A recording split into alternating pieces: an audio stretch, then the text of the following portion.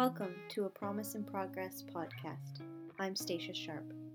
This is where we meet to talk about the tough situations that have made us, the commitments and vows we've made to ourselves and to our loved ones along the way, and where we share the stories about when we fell apart and picked ourselves back up again. Share with us today, and as always, follow a Promise in Progress podcast and subscribe to madebyApromise.com for more. So today I'm going to give you a little bit of my story.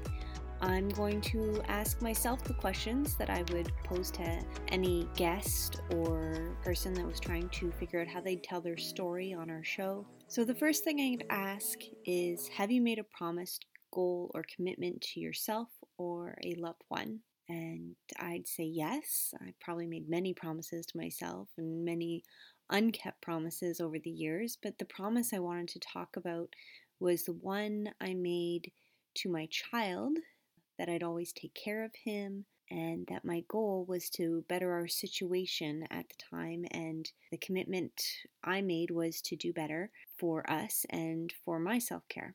The next question I would ask would be, do you have a story that you're ready to share about a difficult time in your life and how it made it hard to keep your promise? And I would say at this time I am ready to share that story. My story began with the separation between my child's father and I. My child was about 10 months old, and by the time he turned 1, my child and I were on our own.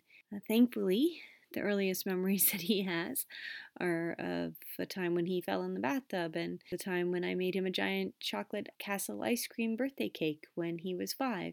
So when my son turned 1, I was trying to complete a university degree while taking a more practical college program. Yes, 2 different post-secondary studies while single parenting and working in a before and after school program. That was the only time I could allow for work, as my college program at the time came with its own work placements. Mom guilt moment. I was gone a lot. I feel like I missed a lot of developmental signs that he was struggling without me. But I put my university degree on hold and I graduated with a diploma with honors and as a distinguished student, something I could be proud about. And then I landed a great full-time position right out of school, and I thought things were really looking up. My son at the time was just starting junior kindergarten, and little did I know this was really the beginning of our journey together. First came the phone calls. No, not just 1 or 2 throughout the year, but almost daily. There were tears, fights, and suspensions. There was concern from the teacher and principal. Then there was finally a full-time EA. To Miss G, your thorough note-taking was bar none to what we've seen to this day. At this point, I lost my great job and I was devastated. Like uncontrollable tears of shame and self-doubt with no light at the end of the tunnel. I had no idea how we were going to survive this next part. We had to move. I had to take a part-time job and work hours where I didn't see my son after school, so he continued to get worse. We started seeing all sorts of doctors. This is when I started to really reevaluate what I had questioned when he was a baby. As a baby, he never settled easily. He didn't engage in play much with me or anyone, and he'd randomly bang his head off things hard and without much notice. All the general doctors said he'd grow out of it. All the psychologists and psychiatrists couldn't quite pinpoint it and said he was too young to say for sure. This is when we first heard the word autism. Autism awareness has made a lot of progress since then, including more awareness of the importance of developmental stages. But we were really struggling, emotionally and financially, living in the city and without supports because we didn't have a diagnosis. Then, my mom fell and broke her hip. It was a really debilitating break that would take some time to heal, and she never really fully recovered. My dad needed some help with the house and dragging the laundry up and down from the basement, and we needed change. So we moved away from the city and I started my son at a new school. But the same situations kept happening, and this time they'd escalate minutes after I left. And what I mean is they'd escalate to the point where I was being called to take him home before I could even get to my new workplace. This is where I started to advocate for my child. I knew what he liked and what he didn't like. I knew what he was saying or what he meant when his speech was unclear. I knew when he would start to get overwhelmed in certain environments, and I knew if he needed me there or not. Schools never were too fond of that one. I tried to put my foot down and I tried to keep a simple routine. I attended every meeting and advocated for more doctors to be involved because this was way beyond me or anyone the schools or I had known or seen before. We had so many assessments and suggestions that might help: speech therapy, occupational therapy, a wiggle seat, a weighted vest. We even went as far to have him tested with an environmental doctor. Oh, what's that? Kind of like allergies. Let's see, all he would eat was peanut butter sandwiches. Yeah, so he never would eat his lunch at school, which resulted in him saying he's hungry, which resulted in notes saying send more food, which resulted in rotting uneaten food, which resulted in teachers giving him pudding snacks from their emergency snack cupboard. But guess what? The environmental doctor said he's allergic to dairy, wheat, nitrates, and peanuts, which resulted in my child telling everyone he's allergic to peanuts for years to come. He is not. And yes, we attempted a different diet, but he wouldn't eat, so no go. Let's fast forward to school hopping. And I'll tell you, the next big incident that took place was my parents' decision to then move back closer to family. Great. We needed all the support we could get, and I could transfer to a local job posting that was open, so we went ahead and made arrangements to stay at my sister's while looking for a new house to buy. Things were looking up.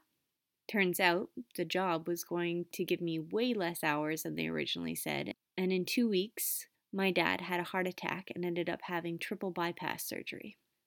Thankfully, my sister was able to help him recover for a couple of months while we got set up with school and work. But in the end, my parents decided that a big move wasn't what they could handle at that time and they were going to stay put. Again, I had taken leads and made decisions as a parent that I thought would put my child and I in a secure and supported place. As it turns out, that wasn't the case. Within moments, it seemed like we had to decide where to live and get registered for school and advocate for school supports last minute. I had to find an apartment and put down a deposit, and I had to find 2 more places to work just to pay rent and bills. Yes, 3 part-time jobs now, and find childcare around inconsistent hours. Listen, I'm not really complaining. I was lucky to get those jobs. I'm putting this out there because I feel your struggle, mamas, who are scribbling down appointments and shifts and in your calendar and trying to juggle childcare and groceries. I get it. And we still didn't have answers to what was going on with my son, and we were running out of money. No, we weren't just running out of money, we were broke. So I got up the nerve and I dragged our sorry butts over to the food bank. The shame I felt walking through those doors. The stigma I didn't even understand, thinking, I have 3 jobs. I'm an educated adult. I pay for my own apartment.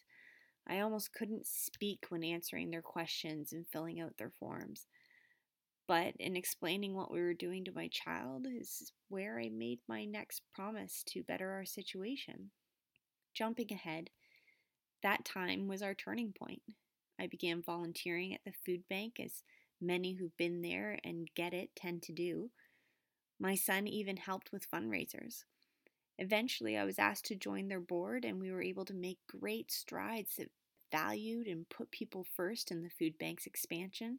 And from there, I accepted an established position working with and advocating for people in our community, which led to more opportunities to learn and work on self-development.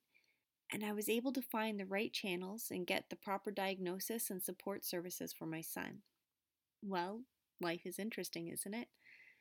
I felt like I was on a roll for a while, but that's all it was, a roll. I knew from my previous experience that things don't stay smooth sailing forever. My parents did eventually move again, and we chose to move with them. We bought a house, and then I met my now husband, and we got married and had 2 beautiful baby girls. But my mom got sick and passed from cancer, and my son still struggled in school, but at least with supports that knew how to try to help him because he had the diagnosis. So now I'm at home with 2 littles and a preteen struggling to homeschool and run an online business during a pandemic. Who would have seen that one coming? So that's just a little bit about what's brought me here today. Please stay tuned to hear more about my promise and the progress we've made. I can't wait to continue to share more stories with you from some amazing people. Thanks again for listening. Please take the time to reflect on our discussion today, and if you have a story to share, please contact me at madebyapromise.com. And as always, if you like what you hear, follow the Promise in Progress podcast for more.